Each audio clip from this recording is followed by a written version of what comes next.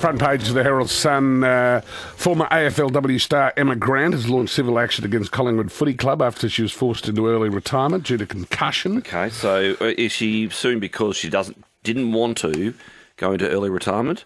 No, she is suing because she said she was allowed to play too soon after having had her head injury. So, because you've got to prove negligence. If you sue Collingwood, you've got to prove that Collingwood were negligent. Okay. I don't know, what does Collingwood say? Well, you know, you knew the extent of your injury better than anyone else, they might say. Yes. And then she might say, well, not really, because I had concussion. Yeah, but then... And you should have been more alert to the fact that I shouldn't have been going back to play. And we adhered to the protocols. One would assume that Collingwood would have adhered to the protocols. Anyway, that's the reason God invented juries. There we go. I guess. I do like the story in the Herald Sun that Chief Commissioner Shane Patton has read the Riot Act to every police member in public service on issues including sexual harassment, leaks, drink driving and drug use. What? So that means that police should what? Obey the law. Right. That'd be good. I imagine that's the first thing that they swear when they come out of the academy, isn't it? I swear to uphold the law. You would think so. But I'm just taken with the use of the expression Riot Act, because there used to be a Riot Act, or it was part of the Crimes Act, I think, in Victoria. Maybe we could ask Justin Lawrence to find out, because I'm pretty sure I know when it was last read. So I'm going to officially read you the Riot Act. Yeah, it has legal consequences. That once you read the Riot Act, the relevant section of the Riot Act, thou shalt. I think it essentially says go home. Right. That if you don't, they can then give you a quilting. Round up the usual suspects. Yeah, they can go get give you a quilting. Right, but I think we need someone to describe it in more elegant legal terms than that. 133693. I'm sure I'm right. Just give me the suburb. What suburb of Melbourne was the Riot Act last read in? Is this recently? No, I'm going to say 20 to 30 years ago. Okay. 2 bottles of the Bordeley Labo, more 30, I reckon. All right. 2 bottles of the Bordeley Labo and Pale Dry Rosé. Just give it a name. What suburb was the Riot Act in Victoria last read in? If I'm right. I may well be wrong. Chill, because I was in the exhibition gardens, 2 years ago? Yeah. It was all getting a bit willing. Was it? Yeah. Did anyone get a quilting? Probably. I think maybe rubber boards were used. Of course, this is lockdown. Maybe it was read during the... maybe it was read during the lockdown. Bob, what suburb was the Riot Act last read in Victoria? It was read in Frankston around 30 years ago. Yeah, it was Frankston. Was it at Frankston Railway Station? Have I sort of got that vaguely in the back of my mind? And there was a mob, but I can't remember. I believe so. A bunch of miscreants had gathered and the police dispersed them. Okay. That's good. That's.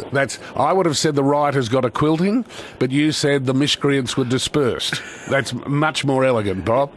Bob, take 2 bottles of the Bordeley. We'll try to put some flesh on the bones as to what was happening on that occasion. Right. And it's a form of words. So the copper, okay, I think he was like a senior sergeant or something, actually had to stand there with the words and read them. I just think that's unreal, right? Yeah. Fascinating. Well, we'll what see. if it was filmed? Undoubtedly. Yeah. I in my mind's eye, I can see the policeman reading the Riot Act. Well, I've been to Frankston train station recently. Yes. It is the end of the line. Melbourne continues to retain much of its appeal for residents and visitors, but the city has lost some of its magnetism, says a major new study, yes. And the Melbourne brand needs a reset. Yeah, well, that's important, Ross. Yeah, well, there are two points of view. The one that says it's important, which is you, and the one that says, look, it is what it is. Take it or leave it. No, but the thing is, you've got to think about a city. Yeah. Like, you're either going forward or you're going backwards. No. And going backwards is not a good thing, right? And part of going forwards is being appealing.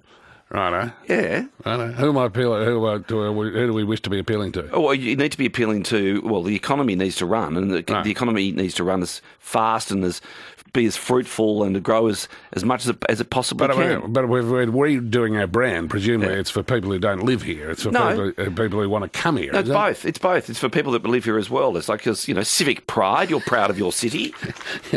Scorcher just whispered in my ear what that friend of mine I had lunch with two months ago said to me. Oh, yeah.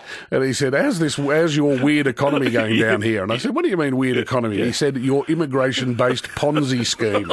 I know. And that is stuck. Yes. And a good friend of mine who, of course, how's that cappuccino economy going? Yeah, is that right? So a bit of a combo.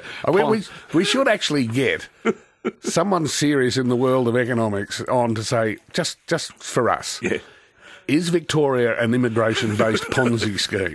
Right, yes or no? Well, population growth is the number one driver of economic growth. That be true. Yeah. So what do you, just fill it up? Keep filling it up. Go on. Yeah, totally. Right. So that, I reckon one of the major changes in my life, if I had to measure it, would be the fact that you now have to stop in a street in order to make way for an oncoming car. Yeah.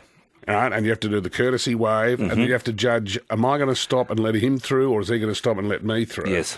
And that's because 100,000 new cars go on the road in Victoria every year.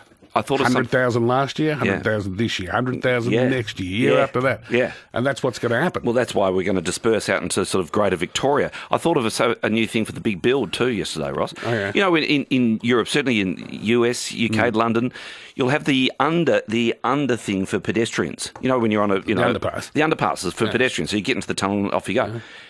We need those, right? Because a lot of the time the car can't turn left, which of course banks up all the cars behind you because you're waiting for the pedestrians. I'm pointing over here at Southern Cross Station. Is there actually one there? No. Like an old one? No. Why do I think in my mind's eye that there is actually an old underground pass from what used to be Spencer Street Station to the other side of Spencer? Makes a fair bit of sense, doesn't it? Yeah, but I must be going out of my mind. Quick, other stories around this morning. The Herald Sun has got a beautiful photograph on the front page where they've got a whole heap of people together in order to demonstrate that March is a pretty good place to be in Melbourne. They've got an artist. They've got Mary Poppins. Mary Poppins. They've got a footballer. Yeah. As Scorcher said, they chose Mark Pitternet. They've got a player from the Melbourne Storm. They've got a disability audio DJ. They've got a netballer. Flowers? Is that flower shows? They've got an F1 car being driven by Craig Williams. Yeah. He would never take part in Formula One, Craig Williams, because it's too loud and no one would hear him speak. And they've got a chef. Anyway, it's Melbourne's March, which is food, fashion, comedy, theatre, ballet, music, Noomba, acrobatics. Oh, it's got the air show, of course. Yeah. Grand Prix, horse racing, of course. March Madness. Right. Damien's declared it the best month ever. Best ever. The best month in Melbourne. Get on this for a story. The Europeans want to give the moon its own time zone. Yeah, I want to know why. Yeah. If you could nominate one, the most ridiculous time zone in the world, what is it? Tell me. Adelaide. Half an hour. Well, hang on. It's fairly ridiculous that Brisbane and Melbourne and Sydney are out of sync for half the year. Yeah, but half an hour for South Australia. Come off it. It's 6:15.